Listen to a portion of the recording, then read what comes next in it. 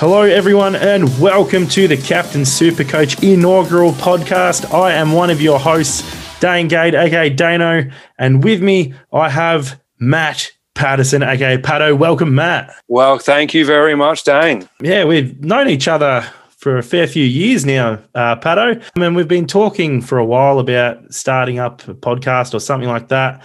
And it's just got to a point now where we're like, well, why not? Why not indeed?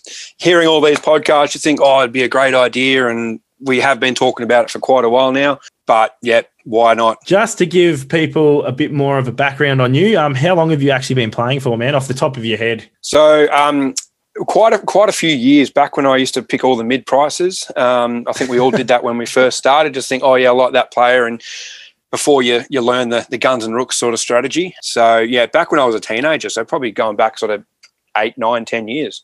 I was all over it when I was in high school, back at Frankston High. Yeah, I was really crap, to be honest. I was crap. Like, no one gave me any guidance. There wasn't all of these Supercoach pages and whatnot out there. Well, there was her, but that was about it. They've kind of stopped now out of nowhere. But anyway, we're not going to plug other pages. I think they got bought out. So, you know, good on her for cashing in, I reckon. Yeah, Paige Cardona, shout out right there. Yep. Anyway, I started doing the same thing. I started out with all the mid-prices and all that. I struck gold one year. I've picked a couple of breakouts over the years. Most of them I've had the balls to pick.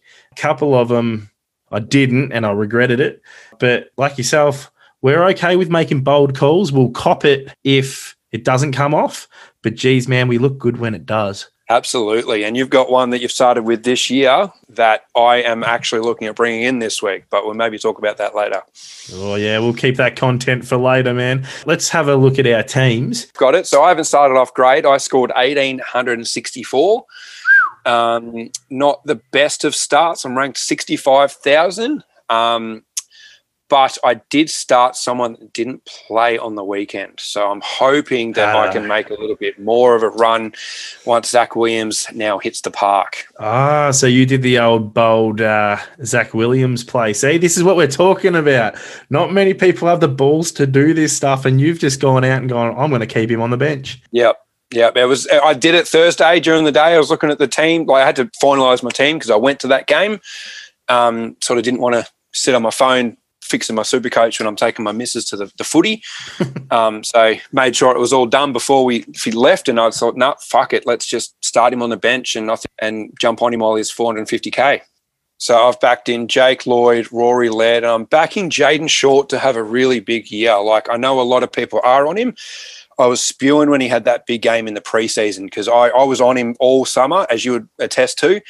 I'm a huge Tigers man, and I saw his role change last year with Basher Hooley coming in and out of the team. Even over the final series, once Basher did come back into the team, I just saw that he was, the one that had the ball in his hands and looking for all that offensive drive. And I thought, he's going to really back that in for a really big year this year. He won the best and fairest in a premiership side, which isn't easy to do, especially for a 24-year-old at the time. So I think he'll continue to grow this year.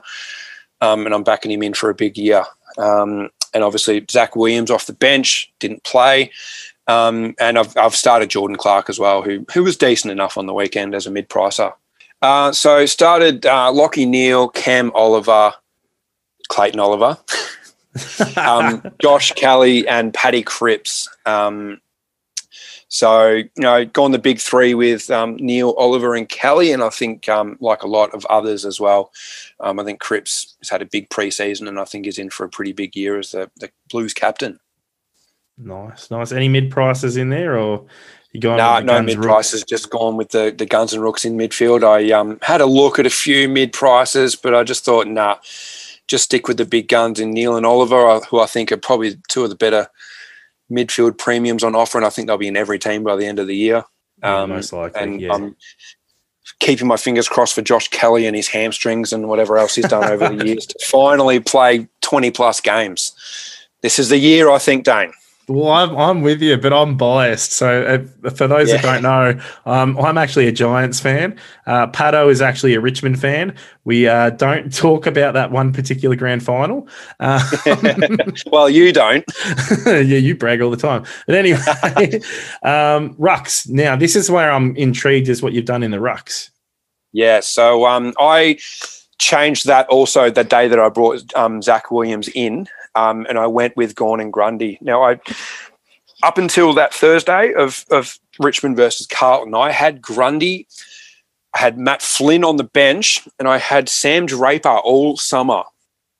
And I was backing him in for a big year, but I got a bit of wet feet and went with Gawn. I thought Gawn's first 6 weeks are just far too attractive from an opponent standpoint. And I thought if he averages 150 over the first 6 weeks, I'm just going to be way too behind the teams that do start with Gawn. So, and I think he's a captaincy option every week. I didn't come off last week. I had him as my captain, but I think overall he's pretty good for a 120 plus score, and you lock that in as a captain.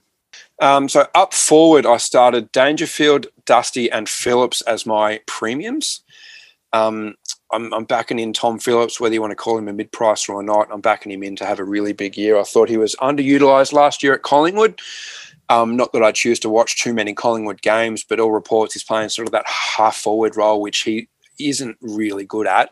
Going back to 2019 when he was playing on the wing at Collingwood, I thought he made the All-Australian squad and was probably really unlucky not to get a wing in that year. And I'm backing him in at Hawthorn to really have a big year. Awesome stuff. Well, I finally loaded my team page. So I ended up getting into the top between 4,000 and 5,000 rank. I got a score of 2,120, but that was also with Matt Rowell on the field, which did not help in the slightest. But I'll get to that in a minute. I also had Nick Cox on the field too.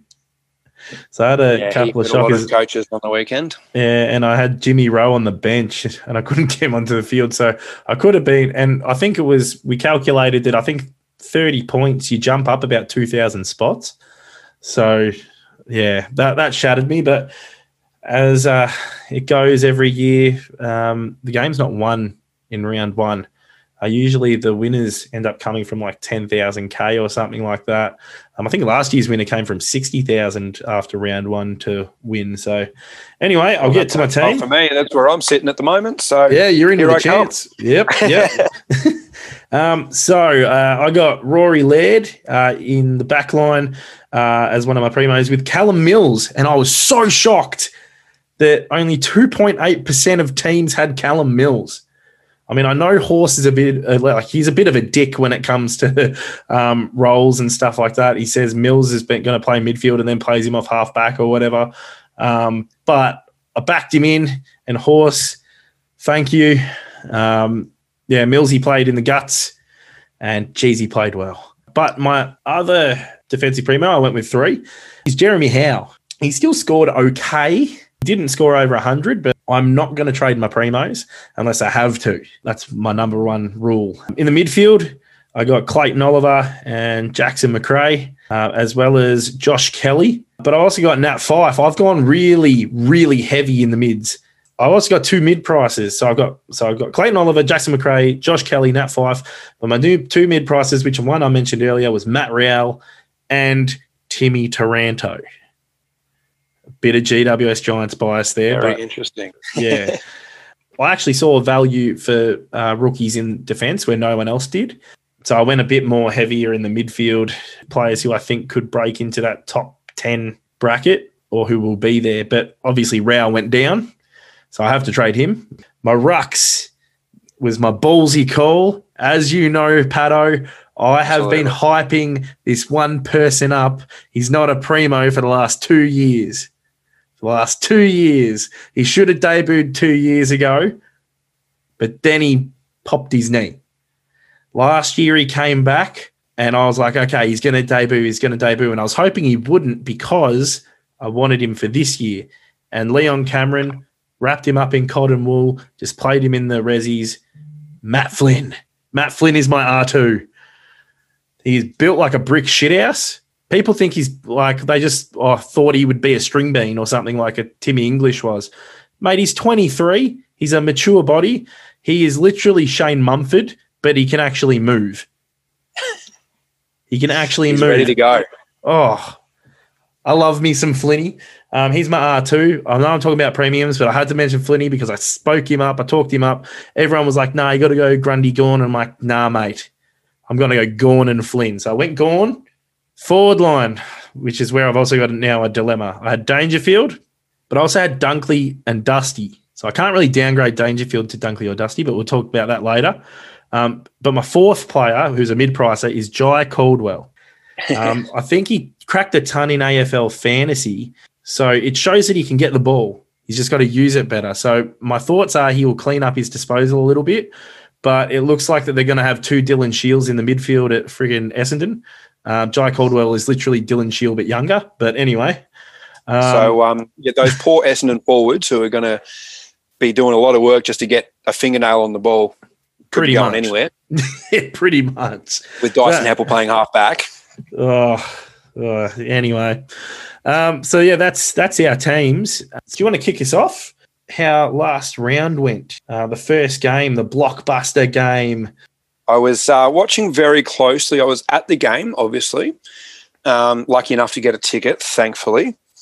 It was an interesting game. I thought Richmond looked very flat early on, and that's probably just 4 or 5 weeks less of a preseason. And I was a bit disappointed in Cripps had a huge first half. Was on about 60 odd at half time, I think, and then just disappeared for the second half. But one person that really impressed me was Sam Walsh. And I know there's quite a few people within the Supercoach community that had the nads to start him. I didn't quite have the nads that's that big to start him. I think he's going to be a really good Supercoach player a couple of years down the track after a few more pre-seasons, but he sort of seemed to take that Cripps role with the cape on his back and just carried that midfield. He was really impressive. Jaden Short, so he's still turned up. He got 100 on the dot. But Carlton put quite a bit of pressure on him. They used different guys, but I don't know the Carlton players well enough to know who ran with him. But I just know they didn't give him a lot of space. So I'm hoping that's not a trend throughout the season, because Richmond have just shown over the years that you can put the clamps on anyone you like, and someone else is just going to sort of bob up and play their role. And that's what's made Richmond such a juggernaut over the last 4 years or so. But I was really impressed with Jaden Short, who still had an impact on the game while having a bit of attention against him. One interesting one, we all know how good Dusty is, and big stage back at the MCG in front of Richmond fans. He was always going to have that big game. And then Captain Hindsight here, I wish I had to put the VC on him instead of Cripps, but that's another issue. Yep. He was just so bloody good to watch in the flesh again. But I won't have a little wank fest over Dusty on the podcast. The one player that really impressed me, and I've been big on him for a while as a potential breakout option, but more so once Cochin moves out of that midfield, was Jack Graham. Now, he struggles a little bit when he's playing with Cochin and Dusty and those sorts, because he is that sort of in and under contested sort of beast. But with Cochin being laid out with Gastro on Friday, Jack Graham just seamlessly moved into that role and absolutely killed it. And I thought every time we needed a big clearance, he was the one that really got on top. And I mean, I don't think he's a Supercoach option. I think he's really awkwardly priced, and I don't see him being super relevant. He's 446k as a mid only. I just don't think he's someone that you should be picking, especially with Cochin to come back into the team. I just think his role changes a fair bit. Sometimes he plays off a wing, sometimes he tags, but from a purely footy perspective, he was huge on the weekend in the midfield. And I think down the track, if Cochin moves to a halfback or whatever eventually later on in his career, I think Jack Graham's one that could really break out one year. But yeah, that's probably about it from the Supercoach relevant discussion out of those guys. Doherty was okay, but still not really what you want out of a premium, I don't think, which is really sad after a couple of ACLs in a row, after being, the first guy you pick in your defence going back to 2018. Adam Sard was one that got a fair bit of the footy, but I just think, just like most of his Essendon counterparts, he just can't use the footy. So I don't think he's super relevant, and that's, I think, about it. Paddy Dow is someone that was in a lot of teams and was actually in my team for most of the preseason. but I didn't end up going with him. He had 50 odd at halftime, and I thought, gee, I've made a mistake here, not starting him. Ended on 60 though, which when he's getting 18 touches and kicking a goal, you'd probably want a little bit more out of someone that's a bit more expensive than a proper rookie. I think people are looking for him to go more towards 80 to 90 to make a fair bit of coin as a cash cow, but I think he disappointed a lot on the weekend. And with Zach Williams to come back in and play a bit more midfield, I think if you started him, you'd be a little bit concerned, but good luck to anyone that did start him. I'll go on to the Collingwood Bulldogs game, which is interesting because this one, the game looked like the doggies were going to absolutely smack the crap out of Collingwood early. And then Collingwood just did this slow grind. But out of the top 10 highest disposal getters of that game, the first 9 are all Western Bulldogs players. You got Smith, McRae, Hunter, Dunkley, Bontempelli, Libba, Daniel, Williams, and Lipinski, all ahead of Scott Pendlebury. That's really interesting, is it? Yeah, I think that's why I was so worried about starting, Dunkley, etc., Dunkley, McRae, etc., because the Bulldogs midfield just goes so deep. And I feel like Bevo is really going to rotate their midfielders. And I think Libba, Bontempelli, those sort of guys are going to have games where they'll play sort of 60, 70% forward. And I think we saw that with Bontempelli. He didn't kick any goals. He had 28 touches, but just didn't have his usual impact through the guts. And I think, we saw McRae, he got 118. Bailey Smith was a big one. He's in no teams, but he had 36 touches. But I feel like, McRae could go onto a wing and get 25 touches, and then someone like Treloar will go into the guts and get 35, and I feel like they're going to rotate their midfielders. And when you look at a pure footies perspective, I think they're going to make a really good run to the finals by being able to rotate those midfielders. I had McRae most of the preseason, and I'm spewing I didn't end up starting him. I didn't have McRae at all last year, and it absolutely killed me all year. And he just got too expensive to even bring him in, so I had to go with a cheaper option. But I feel like he might be my first upgrade target at this rate, but we'll look at that throughout the weeks. Yeah, McRae's the one that I was the least worried about because I tried him on the wing last year, and he wasn't good. He wasn't good on the wing. They put him back on the ball, and he just does what he does. So I don't think that they can really play him anywhere else, whereas Bont can go forwards. Hunter can go out to the wing or up forward. Yeah, Libba had a pretty good roll up forward last year as a sort of lockdown and someone that could kick a couple of goals. Smith can do it. It was interesting the way that Bevo switched Treloar around in that game. It's kind of like trying to make him find his feet. He started. He didn't attend that many centre bounces. He was out on the wing at one stage, and then he's playing up high half forward. In terms of Supercoach, I mean, I have a big man crush on Treloar. I have had a big man crush. Left the Giants. I couldn't hate the man. I just couldn't hate the man. Even when he left the Giants, I was like, I really wanted to hate him, but I couldn't.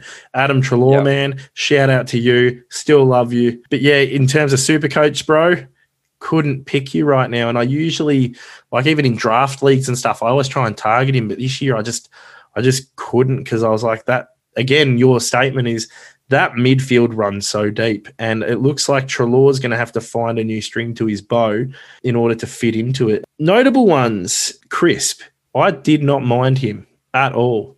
He looks like he could be a big pod in Supercoach. Whether or not he can crack that top 8, I usually go for top 8 defenders. Yeah, I reckon he could quite easily, and he's so durable. He plays every week. Yeah, he doesn't miss games, but he always flies under the radar from a Supercoach perspective. Even last year, averaged close enough to 100, and he has those big 130, 140 games every now and then. But you haven't seen him in many teams at all. Yeah. If I keep scrolling further down, I then see my boy Howe on 13 disposals. Yeah, and had 83 from 13 touches and 6 marks. Yeah, I am waiting for him. And I reckon it's going to be this round or the next round.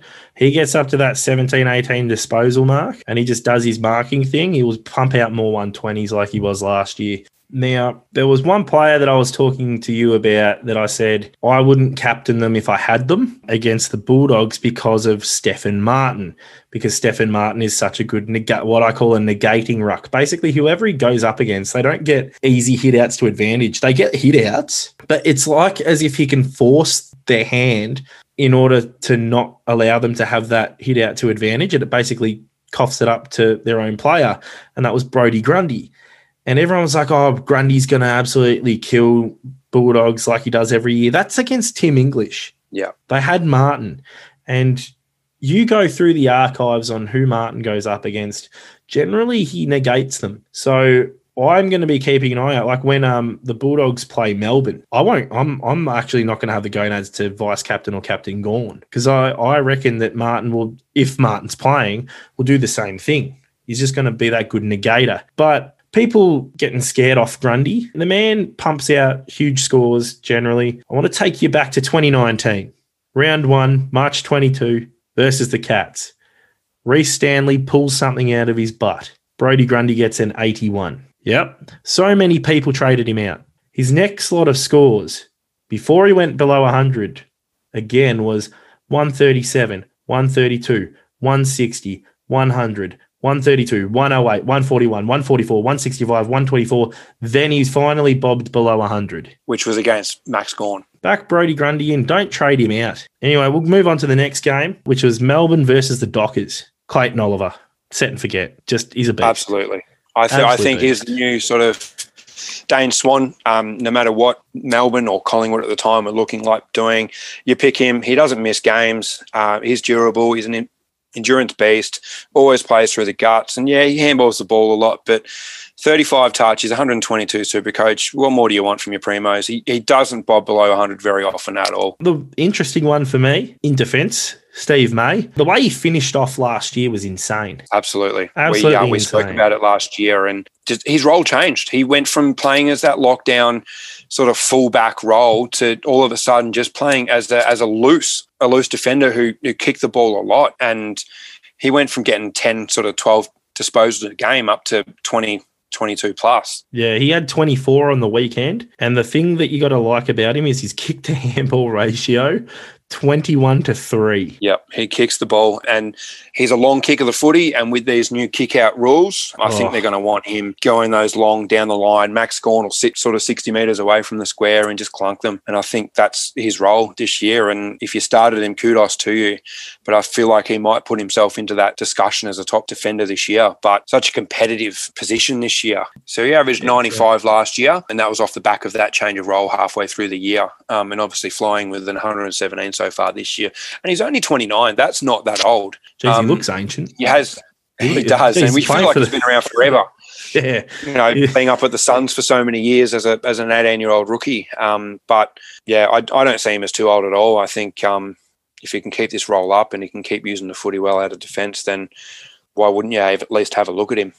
I mean, I think playing for the Suns through all those years would age you drastically anyway. Absolutely. Tom Lynch came up with 80-year-old knees to Richmond. And they were both the captains there, co-captains. So, the stress that have gone through those knees and their heads really gets to you. One player I want to focus a bit on, I did have him in my team, and then I got rid of him because I was actually going to go with a real ballsy move, playing Ben Cunnington in my midfield, which allowed me to have Hayden Young in defence. But then Cunnington wasn't named and all this sort of stuff. I'm like, nah, I'm not going to risk it. And I ended up going to Clayton Oliver. Yeah. But yeah, masterstroke. But I then downgraded Hayden Young to Nick Cox. And I really, really regretted that. But at the same time, love Clayton Oliver. But Hayden Young, he looked the goods. High draft pick. The Giants had to toss up between drafting Young and Ash, and they went with Ash. And, yeah, Hayden Young slipped to Freo. Freo have got an absolute gem. He had only 19 disposals. I think he got like an 88 or something off the top of my head. 17 kicks to 2 handballs. So that's the sort of kick to handball ratio that you really want to look for in those picks.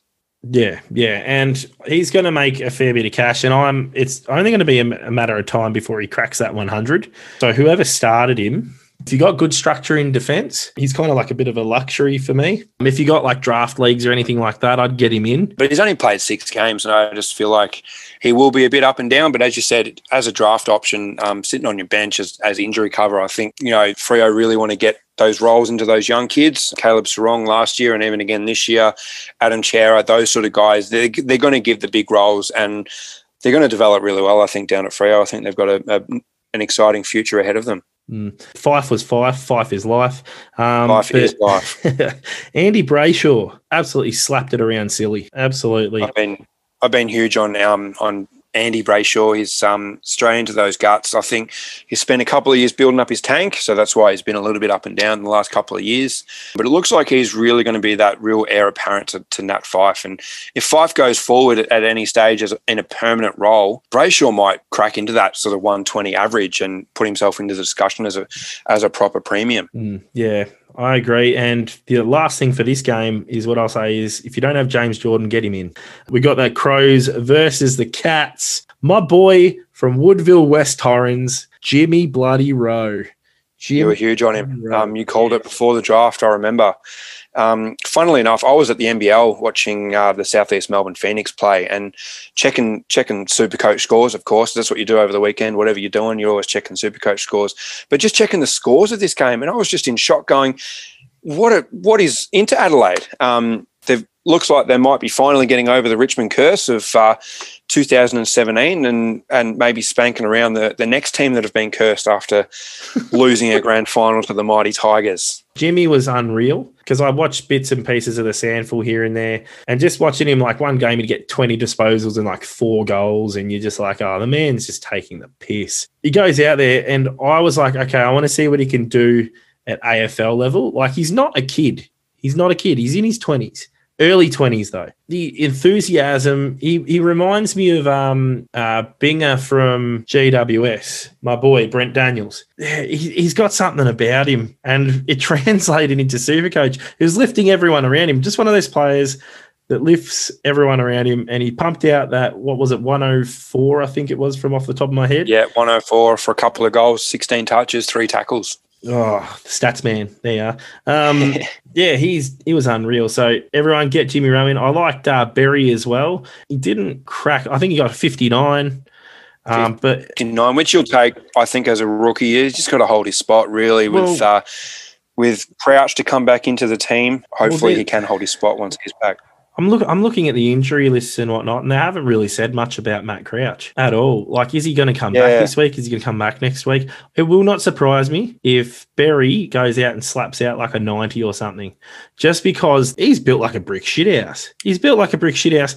And the fun stat that I had is he almost had as many tackles as disposals. He just loves a tackle. And to me, a rookie that loves a tackle that doesn't get much of the ball, as soon as they get into the teens, like he had 8 disposals, 6 kicks, 2 handballs, 1 mark, and then 7 bloody tackles. If he keeps the tackle numbers high, he gets into the teens in disposals, you're looking at a good rookie.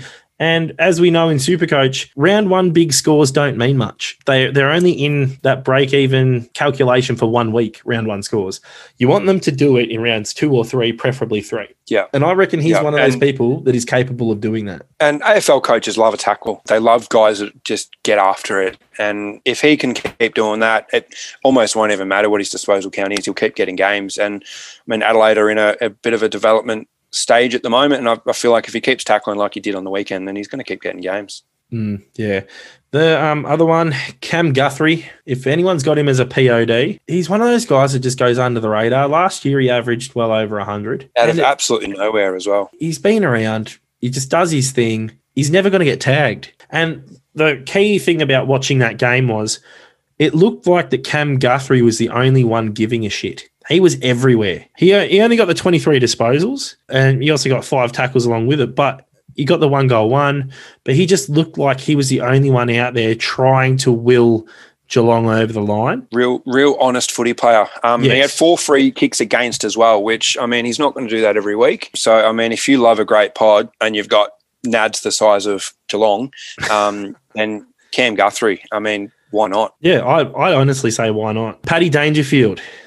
The big decision on everyone's minds. If you didn't start Dangerfield and you didn't start Rowell, good on you. I think the guy that got ranked number 1, the Frenchman of Crazy Frogs, I think the team's name is. I don't think he had either one. Oh, he might have had Dangerfield, but he didn't have both.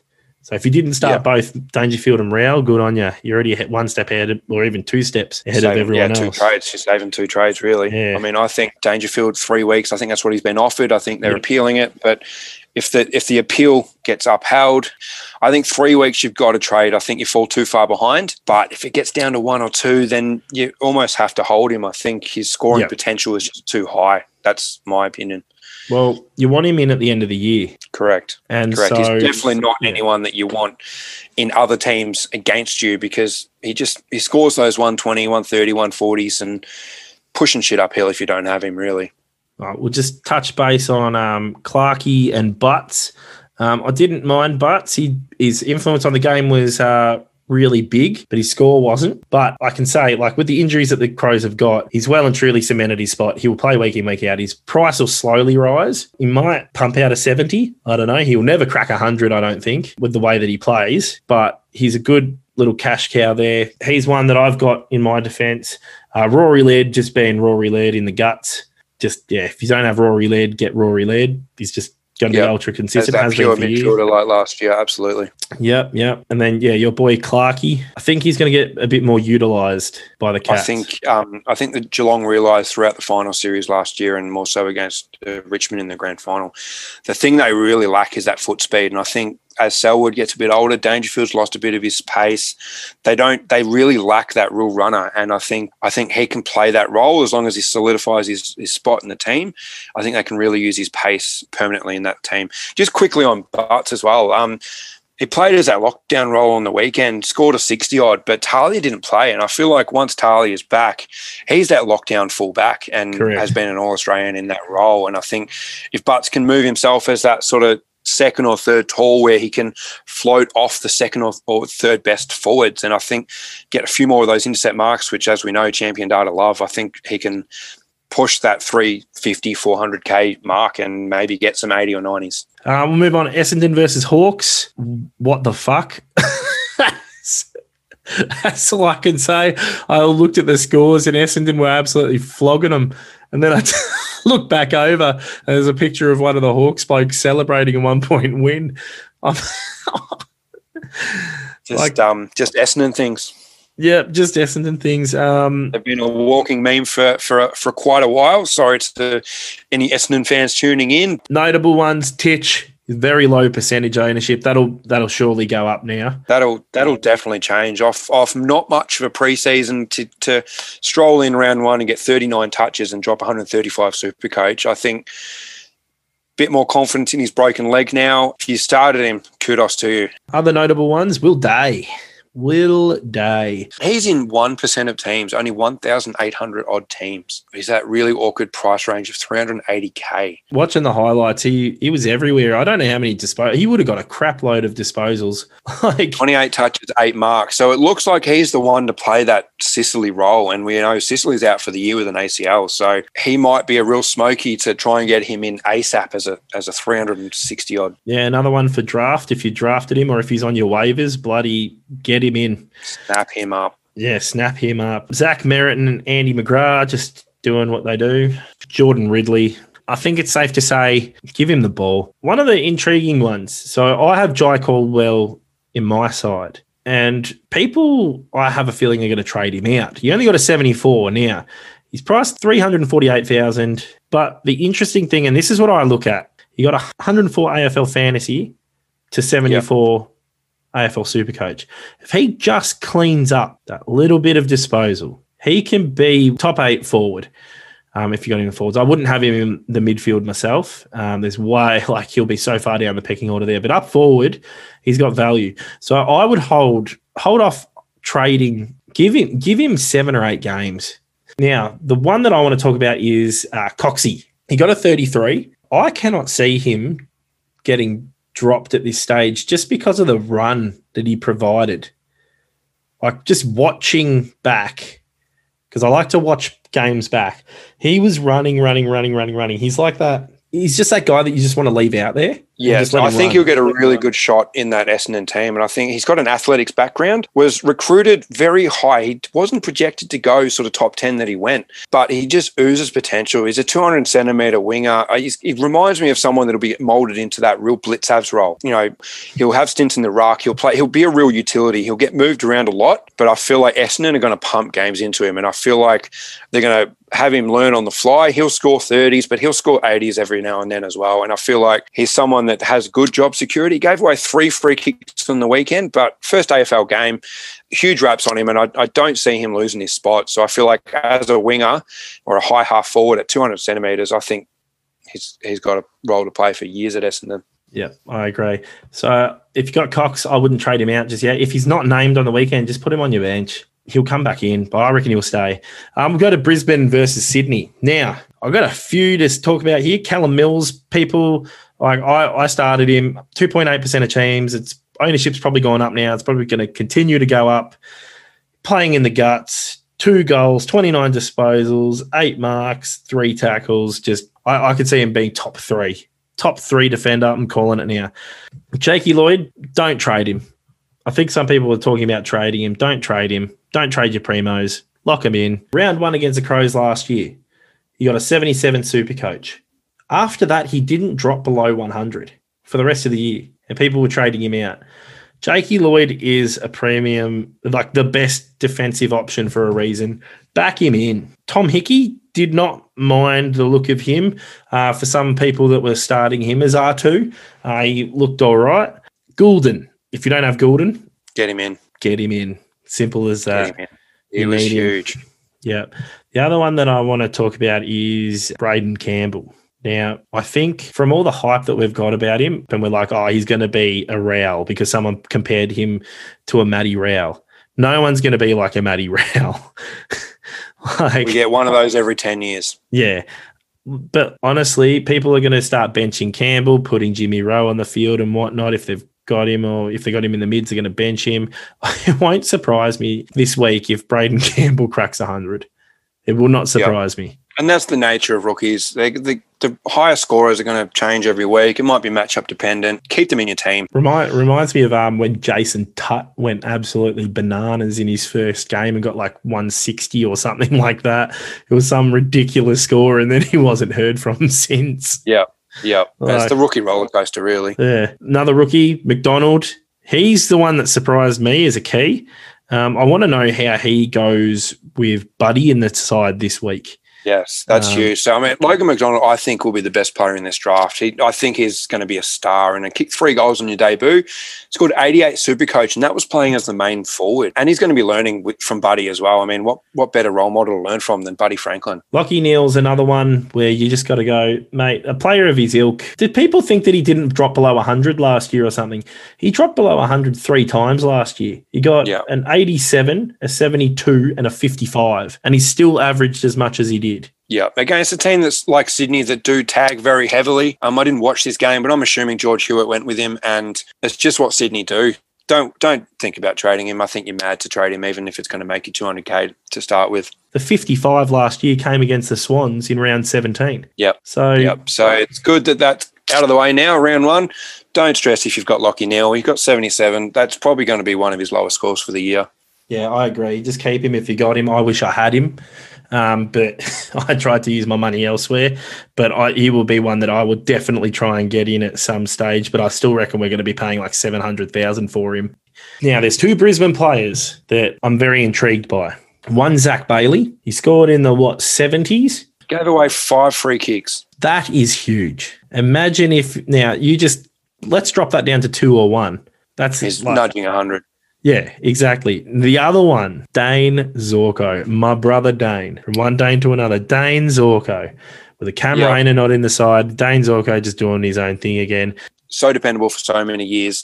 He's aging, but he'll be probably in that discussion as a top 6 to 8 forward for sure. Yeah, 100%.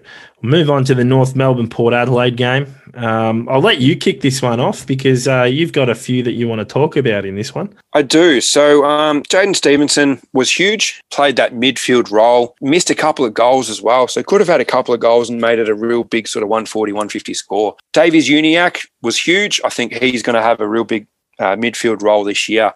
Zeebel's one that I didn't pick, mainly because I don't trust a player that's played for so long that is a captain that their club doesn't even know where to play him. I think I had Zeeble for a long time, but with the rookie situation that arose and we had so many forward rookies, I thought, no, I'll go Zeeble down to a proper 120K rookie and use the money elsewhere. And as you said, the club don't even know where to play him. So he'll have different roles throughout the year.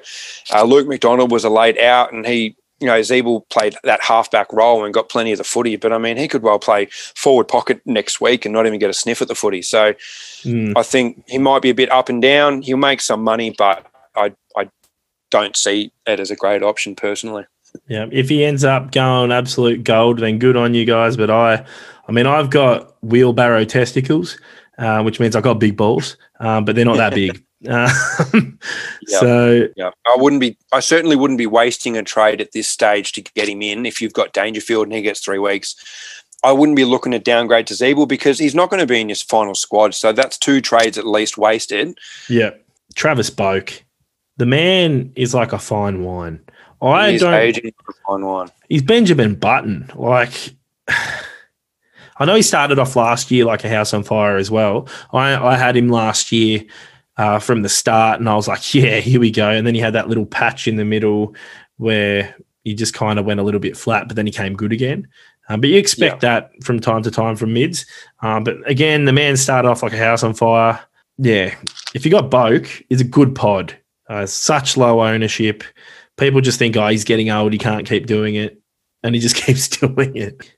Powell, like you got to have him. The kid got 19 disposals and 1 goal, 1 on the weekend. So and went 52%. I mean, if he gets that up to a 70 or 80%, he'll be scoring well. And as you said, his job security is as high as anyone else's in the comp.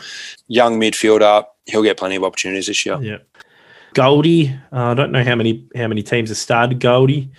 As a bit of a point of difference. Personally, I wouldn't go him, but man's capable of pumping out big scores. So there's that. Supercoach legend for so many years. 4% of teams he's in. You may as well do another 50K and go Grundy. Personally, but if you started him, good on you. Or you could get the highest averaging ruck in all of Supercoach, which was in the Giants versus the St Kilda game, which is my boy Matty Flynn. Matty bloody Flynn. He was just absolutely magnificent. Get Flynn. Flynn for the win. There you go. There's a hashtag. Flynn for that is a nice little segue into the Giants versus Saints. Coming up against Hunter, first year ruckman as well, who struggled a little bit. Flynn won't get 140 every week. Going to make a bucket load. He's mature age, ready-made, and he's at that age where ruckmans start to kind of break out but not fully break out. And priced at 123,000, usually you get they finish the year at the 500K range. That's sort of the average. He'll be your last upgrade. The other one, this was weird. So I have Timmy Taranto myself. I honestly thought that I made a huge mistake at one stage there because I don't think he touched the ball in most of the first quarter. And then he comes out of nowhere, gets 26 disposals, 4 tackles, 3 marks, 1 goal, 2 behinds. And he gets 107 Supercoach. And I'm like, imagine if he had to touch the ball early. So he was playing that jack role. So basically he's spending his time between mid and forward because the Giants have that many mids that play forward anyway. So they just keep rotating. They're kind of, I don't like to say it, but we're kind of like a poor man's Western Bulldogs. You'd be a rich man's Western Bulldogs if your midfielders would stay at the club, but that'd be a frustrating one as a Giants fan. Yeah. Our boy Joshy Kelly didn't quite crack the 100, but I felt like he didn't leave first gear. So I don't know whether it was because it was wet and he couldn't utilise his speed and whatnot, so he kind of eased off a little bit, but he still pumped out a 98. If you got Josh Kelly, don't be scared off by his 98. His scoring ability is insane. It's just his hammies. Yeah, as you said, I think it's the wet weather. I mean, he's one of the best dry footy players in the country, so he'll be fine. Don't worry about him. I just want to bring up some of Kelly's previous stats. Let's jump into 2020 for a second. Now, the guy probably, in my opinion, had one of his more off years, and I think the lowest he got was 74. He went below 100 1, 2, 3, 4 times last year. One was a 74, one was a 95, 92, and 89. Then all the rest were fairly good with a big 195 in there. And then you go back one more year to 2019. His lowest score in the season was an 82. He only had 3 scores below 100, an 82, a 97, and a 95. and everything else was just in the hundreds. Like the man, if he can play every game and get to the best of his ability, in my opinion, he can be in the top 4 of the mids in the comp for Supercoach. So if you got him, don't be scared off by the 98 because of his price. He will get better. 100%. And just fingers crossed that he can stay healthy this year. Yeah, correct. Tanner Bruhn, I don't think he will get replaced. I don't have him in my side. I did have him a lot of preseason. I'd rather have midfield rookies that play in the midfield, not midfield rookies. Like Errol Goulden's the exception to the rule, though, it seems. But Tanner's a little bit more expensive, and like he didn't look lost. He was doing the 1%ers and everything, but he's that team player, and he wants to make everyone else better. And I don't think he will become really relevant Supercoach-wise until he does play in the middle, unless he can transform himself into a Toby Green, but I don't think you can physically turn yourself into a Toby Green. Hopefully he can hold his spot, but I mean, there's such a talented list at the GWS. You might be one more bad game and get away from getting dropped, but hopefully not, because we all started in him. Yeah, the only worry that I would have with him is Brent Daniels coming in and they pull him for Brent Daniels. Because, as you know, Patto, the Giants are way better with Daniels in their side. Absolutely. Such an underrated player, but he's just a glue guy. And every team would love a Brent Daniels. So do yourself a favour. Next time you watch a GWS game, just have a look at the little things and the impact he has on the game. He's a great player. Yeah, and I think that would be the worry for Tanner, is Brent coming in because he was injured. Yeah, look, St Kilda-wise, Steele got held quite comfortably in the second half. I think he only touched the ball once or twice in the second half. I don't know whether teams have worked him out or not. Yeah, so that was the biggest worry for me. I don't think he's going to eclipse 122. If anything, he will get dropped down because he didn't get attention last year. If anything, he was the one that went to those good midfielders and really played off them. But at the Saints, I mean, they're building their midfield group, but if you're going to look to lock down someone, it's probably Jack Steele now. Hunter Clark is another one in defence. He's one that, again, I was looking at in preseason, but then I thought, when their guys come back, their midfield guys, will he still be relevant? I mean, he posted a plus 100 score on the weekend, but when you got the midfield depth that they've got and those guys coming back in, I'm going to hold off on Hunter Clark. I reckon he does have the potential to be a top 8 to 10 defender, but I just want to see more. And I want to see more when those guys are in the side with him, because I don't want to jump on, those guys come in, and then all of a sudden he goes and just averages 80 or whatever when those guys are in the side. Tommy Highmore, I thought he played all right. 60 from a defensive rookie. I mean, that's high for a defensive rookie. He's just got to hold his spot and make us money. That's the nature of the cash cow. One of the midfield pods that they were talking up in preseason was Jackie Sinclair playing off half-back flank, being a bit of a seagull.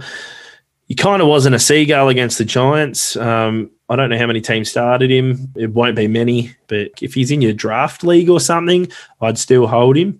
I wouldn't personally have him in Classic, which is what we focus on. Yeah, that's just that. Hunter looks like he's going to... Remember, big key forwards going up against big saucy Merritt, and in Supercoach, they were cracking 100 against him. I feel like Hunter is going to be the new Sauce Merritt in Supercoach, in that if he plays, and he's not going to play many games now, not after Flynn absolutely destroyed him. If he plays, whoever he plays against is going to go big. That's what I just feel, unless they put McKernan more so on other people. But even then, McKernan's not that great. No, McKernan's only 194 odd centimetres. He's really undersized for ruckman. And I'll look at round two's fixture. Maxi Gawn, he'd be licking his chops coming up against Hunter on the weekend. And Matt Flynn can do a 140. What do you think bloody Maxi Gawn's going to do? Oh, 280 at least. Slap the C on him.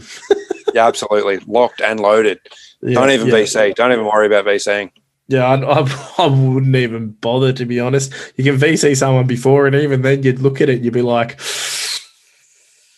do I? Yep. They need to pump out like a 160 to even consider it. Yep. Agree. Oh, man. So if you got Cummings coming, Mm. don't have coming. That's pretty good advice, Dane. Just stick to number 1, don't have coming. That's pretty much it. Yeah. Last game, West Coast versus the Suns. This one was intriguing.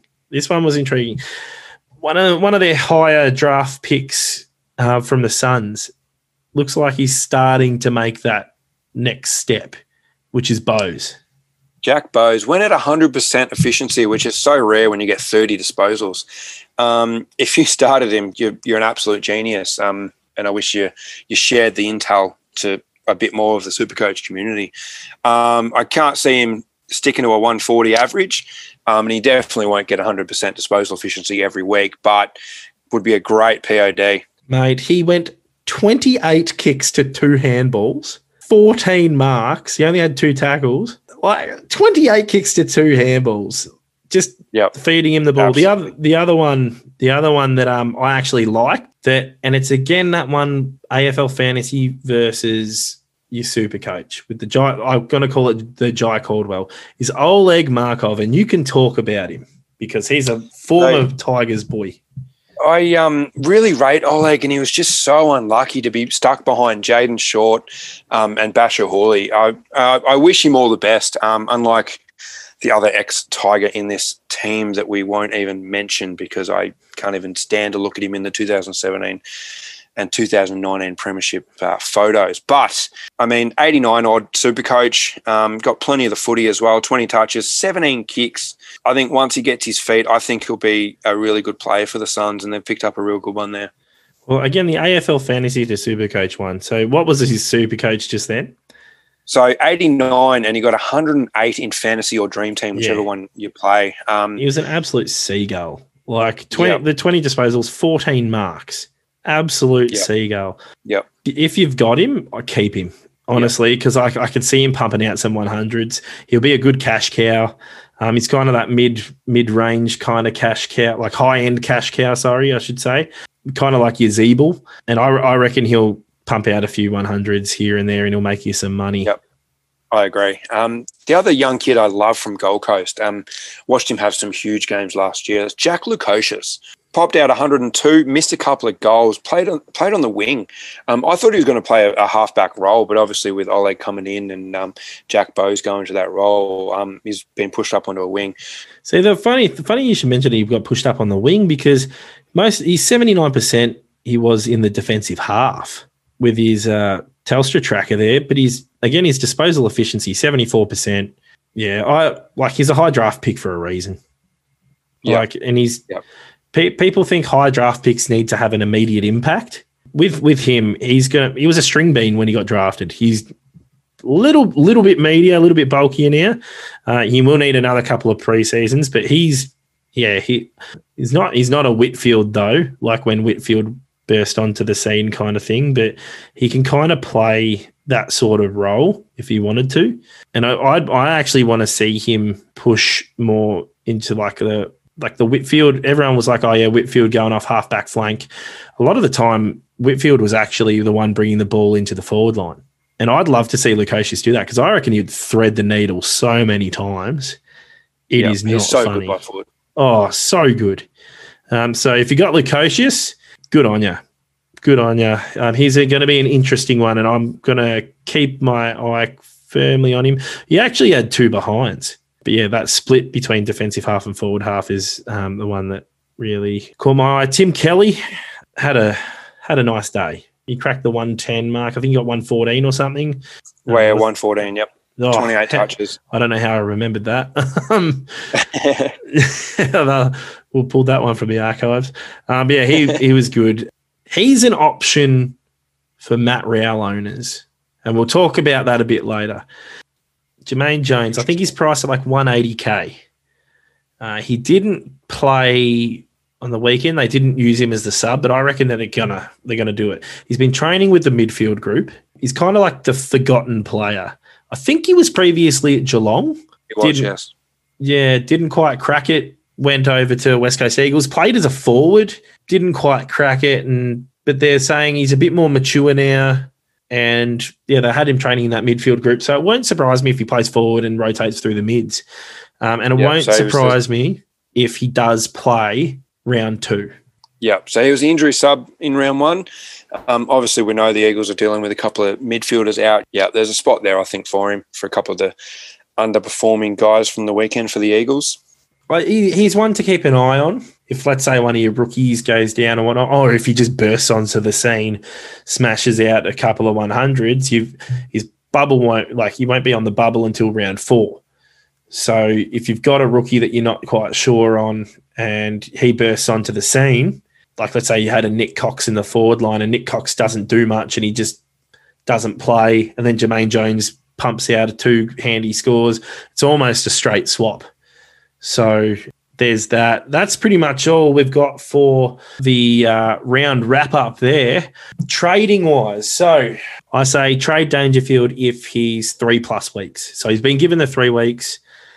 Options for Danger, if you got a mid-forward swinger from the midfield, you can trade him out. You can get a nice pod in Travis Boak. Huge pod. I think a lot will jump on Boak. Yeah, you can bank that little bit of money, but you'd need a swing, like if you got Braden Campbell or someone in the midfield to swing up forward so then he could do it. Or some people have started Caldwell in the middle if you swung him up forward because he's better up forward than what his value in the middle. Get him up forward. Dustin Martin, get Dusty in would be my number one priority. I've already got him.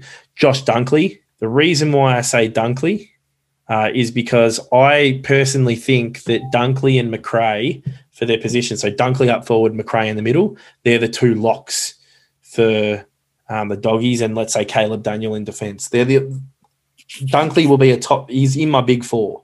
He's in my big 4 for up forward. Dude can slap out a 170 like it's nothing. So those guys are who you want. So they're my kind of options for the Dangerfield trade. But if you don't have, let's say you, like me, you do have Dunkley and you do have Martin, what do you do? Well, one option, Dane Zorko. I like Dane, and the other one I like is Steele Sidebottom. He has been announced as playing this weekend. I think jump on Steele. But Steele's the one that when they're up and going, if you stop that, you'll stop Collingwood. So, yeah, absolutely. Now, the Rowell dilemma, if you've got both, like me, I'd honestly go, let's say a Zorko, because Zorko should have really, if he reduced, let's say 3 of those frees against, he's looking at a 140. The man is a beast. You bank that little bit of coin. You then go Rowell. You can switch Rory Laird in defence. You can switch Laird up into the midfield and then get a defender in. Or you could do an Aiden Fife if you got him in defence as a loop, switch him into the mids. So then you can loophole some of those midfield rookies, or even a Sharp from Brisbane if he's in defence, flick him up to the midfield and then get in one of those defenders, because the defensive rookies aren't scoring that great. You're better off having an extra primo up there, like you can afford like a Ridley. If you do both the Dangerfield and Rowell trade, you can do Caleb Daniel. Yeah, you can do Callum Mills. You can do any of those guys. If you've got like a Highmore on field, you push him onto the bench. Then you get a Mills. That's almost like, let's say Mills goes out with a 110 and Highmore gets a 60. There's a 50-point difference right there. And you can then try and, let's say you flicked Fife from your defence into your middle. You can use that loop option. But if you've just got Rowell and you're wanting to trade him just to a straight mid, Taranto's one of them. Tim Kelly. I'm just going to actually look at Tim Kelly's price because I want to see if it's a straight swap. 517. 517. Oh, so you need to hope that you have a little bit of coinage there, 20K left over or something. If you can't get him, LDU is an option. Again, going back to the fact that Cunnington's got to come back into the team. Same with those other guys. I don't think that will really affect LDU. I think more so it would affect Stephenson. LDU is just LDU. Yeah, he was playing those pracky games with Cunnington and with Anderson, and he was killing it. Absolutely killing it. If not, I reckon LDU might actually increase his disposal rate with them there, with like Cunnington feeding him the ball and whatnot. Yeah, that's just my thoughts though. Yeah, that's another option for people that they can do. we'll move on to the round preview, though. So into round 2, we're not called Captain Supercoach for no reason. We will give you some VC and C options with this. So first game Thursday night, Carlton versus Collingwood. Take it away, Patto. Yeah, so if you've got Cripps or Walsh, I think they're some decent options. Cripps, unfortunately, was my vice-captain last week and let me down. But against a depleted Collingwood midfield who have lost a couple of their stars, I think if you've got some gonads, he might be able to bounce back. I think the big one here is Grundy against Pittonet. After a relatively poor showing in round 1, I think he's going to be pretty hungry to really bounce back and let his Supercoach owners he's going to say a big fuck you to everyone. Yeah, absolutely. He's going to be like, fuck you for trading me out. Yeah, look, I'd love to know his actual previous history. Let's look back to 2019 because we'll skip 2020 because 2020 was a bit of a write-off. 2019, let's have a look against the Blues. 141. There you go. There you go. And obviously not against Pittonet, but... Yeah, but then we'll go to 2020. We'll have a look at the big man up against Pitt, 127. There you go. So I think he'd have to push 140 for me to even consider him as a VC for this particular round, but great history against Carlton. His last 3 were 127, 141 and 154. So he loves playing against the Blues. Yep, and cool. I think he'll be pretty keen to have a big one after a poor game last weekend. Yep, Geelong versus Brisbane, the Battle of the Spooners. Never thought I'd ever say that this year at any stage. No Dangerfield. Ooh, no Dangerfield. Lachie Neale to bounce back. Yep. I think if you don't have Grundy, I think Lachie Neale's the one, your VC. Friday night, big stage. He'll be pretty keen to appease from last weekend. Unless there's a left field option here, and that'll be Tom Stewart. Mainly because the man doesn't do much and cracks 100, in my opinion. Like he doesn't look like he's even trying. If you got Joe Danaher spraying the ball, who's there to mop it up but Tom Stewart? So it's an interesting one. If you've got Tom Stewart, and I don't think he can go 140 like you want from your captains, but he might. Yeah, he's a left field option for me, and it's a VC. Like if it doesn't pay off further down in the round, it doesn't really matter because we will talk about especially if you've got the big MG. Yeah, exactly. So we'll go Sydney versus Adelaide. This one's got me intrigued. You can do a Mills VC if you wanted to. Or a Lloyd to bounce back after dusting the cobwebs off in round 1. Wouldn't surprise me if he slapped out a 140, in all honesty. Yep. Left field options. I have actually seen teams trade in Tex Walker. Bit crazy for me. I would have big forwards do. Big forwards do tend to have big games a couple of times a year, and he's just happened to do it round 1. Next round it might be Tom Hawkins, Jack Rewell. Don't pick key forwards. Yeah, you just pick the mids that play forward. Yeah, absolutely. If you got don't waste a trade. I'm going to say this: if you got the balls to do Taylor Walker VC and he does what he did in round 1, and you take it, you send me a screenshot, and I will buy you a beer. I will buy you a goddamn beer or a zinger box. That's the KFC Supercoach Nads of the year. They're still doing towers. They're still doing towers at the moment. So I'm from country Victoria, everyone. I went to the KFC in Yarrawonga, ran out of hash browns. KFC in Wangaratta, ran out of hash browns. Why do you have the tower burger if you're going to run out of hash browns? Anyway, I was hungry, man. Rory Laird is another VC option. Yeah, I think if you've got Lloyd, Mills, I think they're the two probably from that game. I've got all 3 at this stage, and I think if I was going to VC someone from this game, it's probably Lloyd, even though Mills scored 60-odd more. I think Lloyd's ceiling is just huge, and against a team like Adelaide, I think, even though they were so impressive on the weekend, I think Lloyd would be my VC if I was picking someone from this game. Yeah. Yeah. Everyone's going to be like, oh, why not see? You'll see soon enough. You will. Port Adelaide versus Essendon. Travis Boak, if you got him. Boak, yeah. All merit. Port Adelaide don't tend to tag very much, but I think, yeah, if you've got Boak, I think you could chuck the VC on him pretty confidently against Essendon. Yeah. Aging like a fine wine, as we said before. Yeah, and you got enough time to know what Boak's score would be too by the time that your C game would be played, which would be the next one. But anyone from Essendon that tickles your fancy? Not overly. Merritt, if you've got him, maybe a Ridley. About it. I wouldn't really trust Ridley, though. I think he's more of like a Port Adelaide are too good, I think, going forward for him to mop up too many of those poor inside 50s that make him score so well. Yeah, I have a blanket rule of 130. So if your VC scores above 130, you take it because you just don't know. And I think we worked out one time the points difference, even if someone gets like a 150, they get 300 from the 150 and then they get your 130 on top of it. So there's 430 points. Whereas if you, let's say, take your 130, double it to 260, then chuck the 150 on top of it, there's not that much difference. It's 410, yeah. Yeah.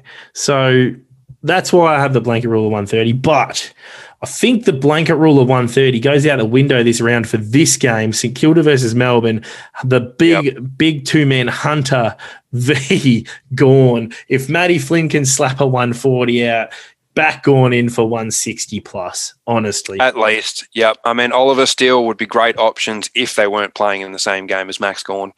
We don't even have to talk about it. We know.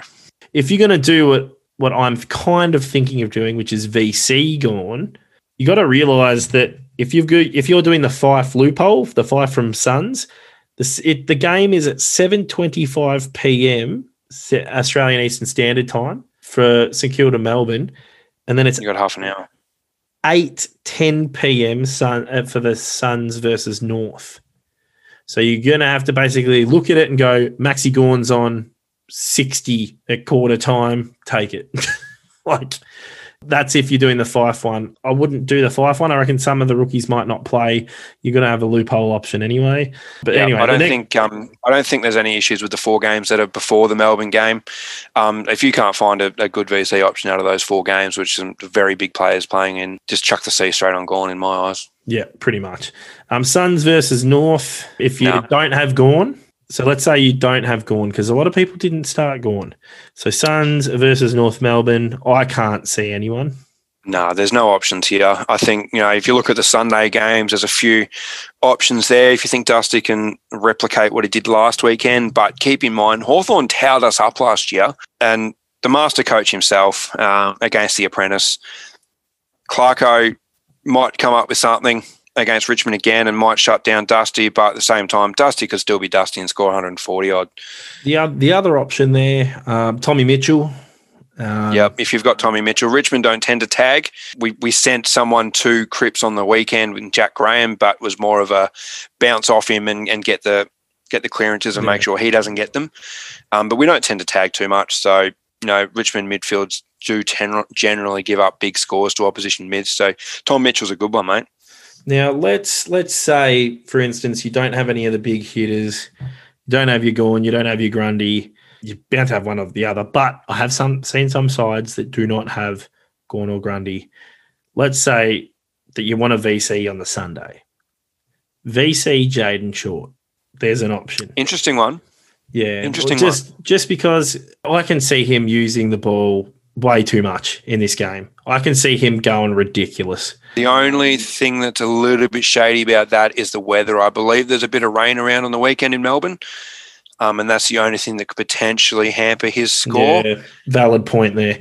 Bulldogs versus Eagles, McRae, but the other one, which I spoke to you about prior to this, and it's my left field, Dano's doozy, Josh Dunkley. Since changing role in 2018, has never scored below 105 against the West Coast Eagles. So he's got 105 in 2018, 119 in 2019, then 151 in 2020. And we know how much the West Coast Eagles love a good travel and never complain about having to travel anywhere.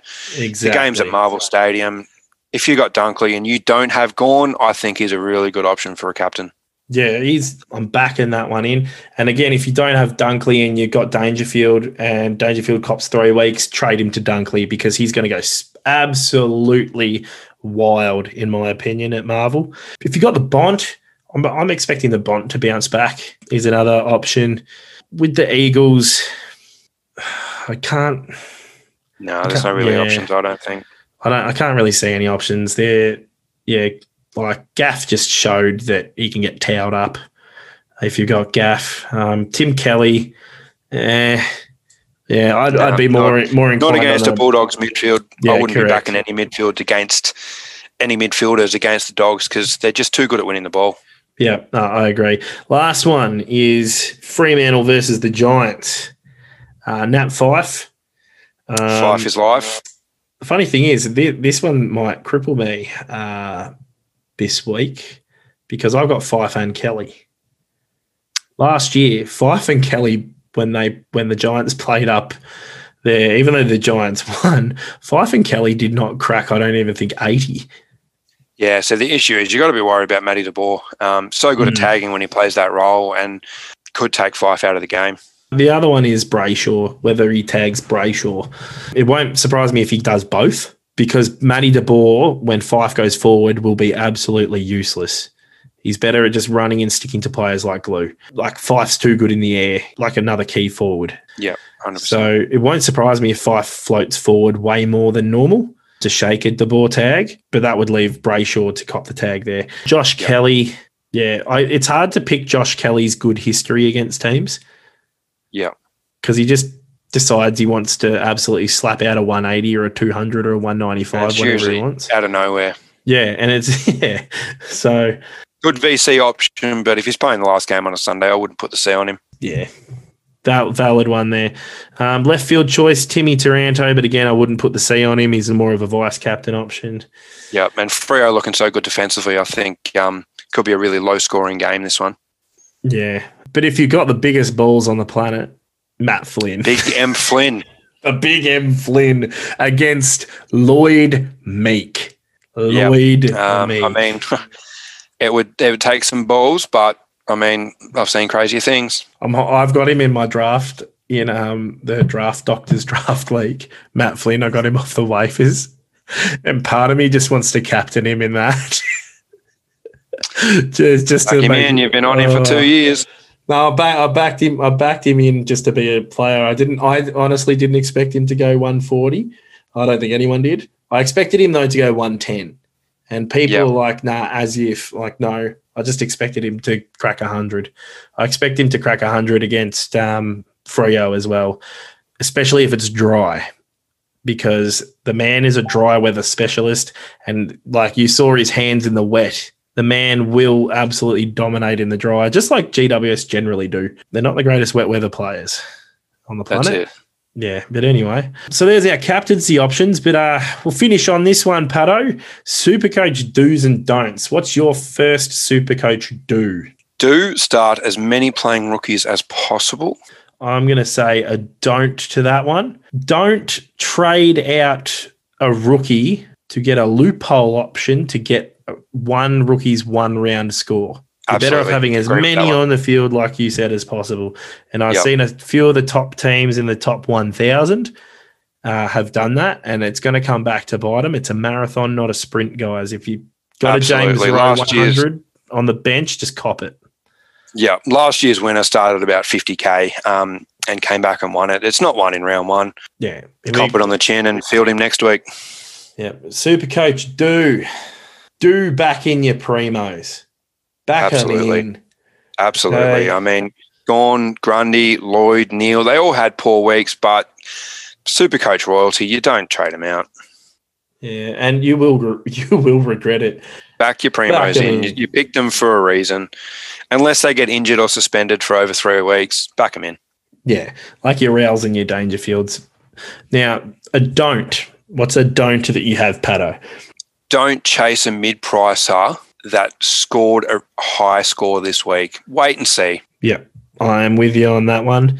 Like a Stevenson, wait, see what happens, especially when Anderson, Dumont, and my boy Cunnington come back in.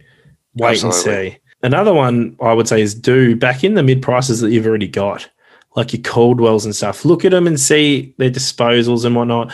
If they had a poor disposal game, wait till they come good. You're going to have more problems in the future when you're burning a trade, you trade it to someone else, and then all of a sudden that guy comes good, and then you've got rookies, let's say, that aren't playing, and you're struggling to field a side. Yeah, so absolutely. You're better off getting those rookies in, like your Gouldens. Well, let's say your big three. Your big three rookies, your Rowe, your Flynn, and your Goulden. Get them in to start with. There will be a new big three this week. They're going to be the biggest ones that you want to get because that, and for anyone that doesn't understand break-evens, it's a 3-round rolling average. You want so Goulden's 139 goes by round 4. Whereas if he got the 139 in round 2 or 3, it's like round 3 would be ideal because it stays in for 3 weeks. Round 2, though, is still good because it stays in for 2 rounds. So there might be a James Jordan or something like that, someone that showed potential, a Berry from Adelaide, someone like that. It won't, like I said, it won't surprise me if Nick Cox comes out and slaps out an 80 or something like that. So don't stress too much for those guys. Try and hold off if you can trade this week. If you don't have Dangerfield and you don't have Rowell, good on you. Don't trade. Don't trade. Absolutely. See how those rookies go. You might trade in a rookie this week and then all of a sudden they drop the next. You've just burned a trade. Yep. So wait for them to go on the bubble, which is round 3. Okay. That's pretty much all we got time for here today, guys. Thanks, Patto. Thanks, mate. Pleasure. And we will get the Facebook page up and running and upload this to it. And hopefully you guys keep on listening, share it around, get around us on Facebook. We will start a Twitter. When the Twitter gets up, we will post it and then you can start tweeting in stuff to us. So once again, thank you for listening to Captain Supercoach. These are the captains signing off.